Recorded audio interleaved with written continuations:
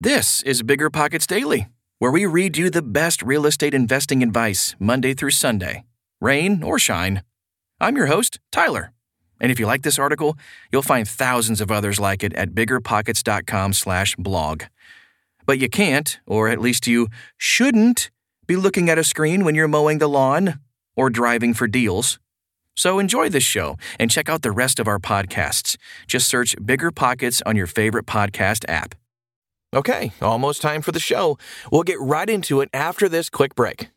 Meet Rent App, the seamless, secure, free way to collect rent. Built by a team of fintech veterans behind Square and Cash App, Rent App uses ACH bank transfers to deposit funds directly into your account. You don't even need to download anything. Rent App setup is straightforward for renters, and there are no apps for landlords to download. Both get peace of mind with a digital transaction history. That means no more lost checks, managing a dozen different payment apps, or even wondering whether payment was sent. Landlords say Rent App is the most convenient way to collect rent, and we think you'll agree. Rent App, the free and easy way to collect rent. Learn more at rent.app/landlord. That's rent.app/landlord. Managing your finances used to be a pain. It was either useless apps or overcomplicated spreadsheets. But now, with Monarch Money, managing your money is easier than ever. Monarch is the top-rated all-in-one personal finance app. It gives you a comprehensive view of all your accounts, investments, transactions, and more. Create custom budgets, track progress toward financial goals, and collaborate with your partner. And now, get an extended 30-day free trial when you go to monarchmoney.com/bigger. Unlike other personal finance apps, Monarch's simple, intuitive design makes it easy to set up, customize, and use. You can even collaborate with your partner, family, or financial advisor at no extra cost to get a joint view of all your finances. Customize your dashboard, notifications, and budgets with the tap. After trying out Monarch for myself, I understand why it's the top-rated personal finance app. And right now, listeners of this show right here will get an extended 30-day free trial when you go to monarchmoney.com/bigger. That's monarchmoney.com/bigger for your extended 30-day free trial. As the commercial market falls apart, these three assets could be your next big opportunity. By Lindsay, Frankel. Offices around the country are still sitting empty. The nationwide office vacancy rate reached a high of about 20% in the first quarter of 2023, according to JLL. And while big tech companies are pressuring workers to return to the office, the hybrid work model has led to an increase in commercial office delinquencies. According to TREP, a real estate analytics firm, the office delinquency rate surged 125 basis points in May to over 4%. This spells trouble for the commercial real estate market and the broader economy. According to some experts, analysts at Morgan Stanley are predicting a decline in commercial property values of up to 40%, a crash akin to the 2008 financial crisis. Fred Cordova, CEO of Corian Enterprises, believes the crash is already underway. But while most firms agree the office sector is under stress, some are more optimistic than others about the outcome of commercial real estate. For example, UBS Global Wealth Management asserts the problem is manageable, and a crash resembling '08 isn't likely. Peter Margolin, National Broker Network Manager at Alliant Credit Union, agrees, too. He says this: while we don't think the CRE market will fully crash, we do believe there are certain markets that are going to struggle more than others going forward. He also says, this cycle is different from 2008, in that the capital markets are still open, if not as liquid as they were last year. Today, there are still commercial real estate lenders like Alliant that are actively lending on specific asset classes, demonstrating strong demand to borrowers with sound credit quality. All right, so commercial real estate has been historically viewed as a high-risk investment, according to the FDIC. Investors who risked purchasing commercial office space are finding themselves in a tight spot right now. That demand for the space has fallen, but, there might be a way out. There should be opportunities for property owners to adaptively reuse their unoccupied office space. That's what Margolin said. So let's talk about repurposing that vacant office space. While remote work is here to stay in some capacity, retail space demand is rebounding from the pandemic slowdown. And the outlook for self-storage remains pretty promising, to say the least. The demand for multifamily housing is expected to wane, but housing shortages and rising rents in many markets still make the option attractive to investors in the right locations. For older, less amenitized buildings, multifamily and residential products are popular conversions. This would include market-rate rentals, workforce housing, student housing, senior housing, and even affordable housing, depending on location and market demographics. That is what Micah Solit, Senior Project Manager at national real estate advisory firm Project Management Advisors, Inc., said. Matt Silvers, Vice VP at the firm, also says this. So other conversion options are hotels and, depending on building size and configuration, self-storage, document storage, and technology uses, even life sciences. But what kind of an undertaking is required for these conversions, and can the cost be recouped? When does it make sense for commercial real estate investors to repurpose office space, and when is it not worth the endeavor? We asked several experts in the commercial real estate space so you can evaluate your options. Let's talk about mixed-use retail first.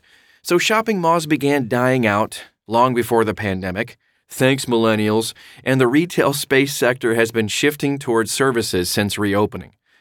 Mixed-use retail is gaining momentum as people seek more amenities where they work and live. Now, the home buying slowdown may contribute to the popularity of mixed-use space as well. Sean Slater, Senior Principal at RDC, says this, mixed use is the past, present, and future. That's especially true in areas of the country where multifamily housing is in high demand, like New York, where investors are rapidly developing Class B and C properties into mixed-use space. So repurposing office space to mixed-use retail works a little bit better than an office-to-retail conversion. According to Slater, he says this, multi-level retail is rarely successful, and offices are rarely at street level. So taking a mixed-use approach seems to be appropriate. Street-level retail and food and beverage with residential and smaller office lease spaces might diversify many vacant buildings without swinging too far into the residential-only conversion. End quote on that one.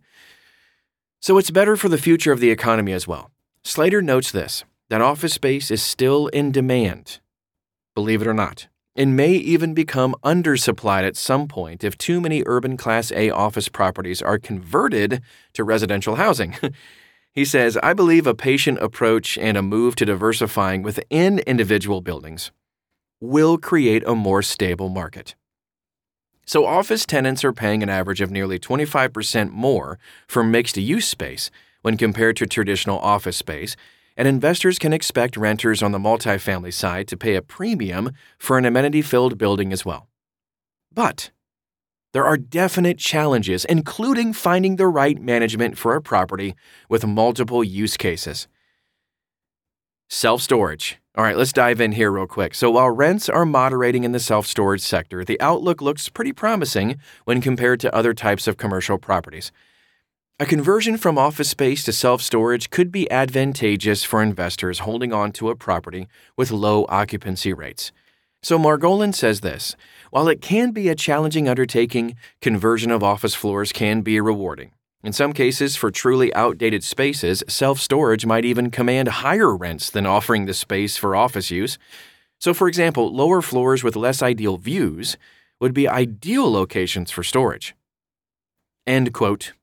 Here's another one from Margolin.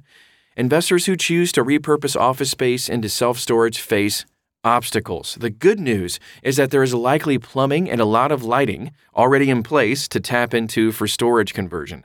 And the bigger issue, though, would be how much work has to be done with those floors to remove all of the walls, the flooring, furniture, and other equipment to kind of clear out the space before converting it to storage. The next biggest cost would be designing storage units to fit the floor plates and being able to transport the materials up to those floors. Stuff to think, to keep in mind. Margolin also says securing financing has gotten a little bit more difficult, but it's not impossible. There's a natural trend that when the economic outlook becomes more choppy, traditional lenders pull back, but that creates an opportunity for non-bank lenders and private equity firms to enter this space and even work with more traditional lenders to offer note-on-note financing packages and A-note financing. Financing is generally still attainable for strong credit borrowers on properties with strong fundamentals. That's what Margolin says. Okay, so let's take a look at multifamily housing now.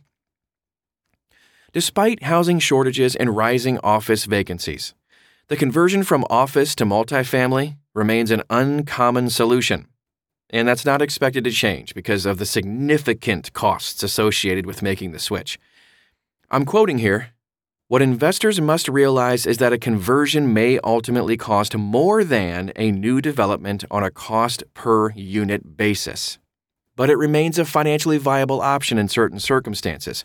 Owners will have to get granular about the economics of their project and determine the market for additional residential units, along with a clear path toward re-entitling their building for this new use."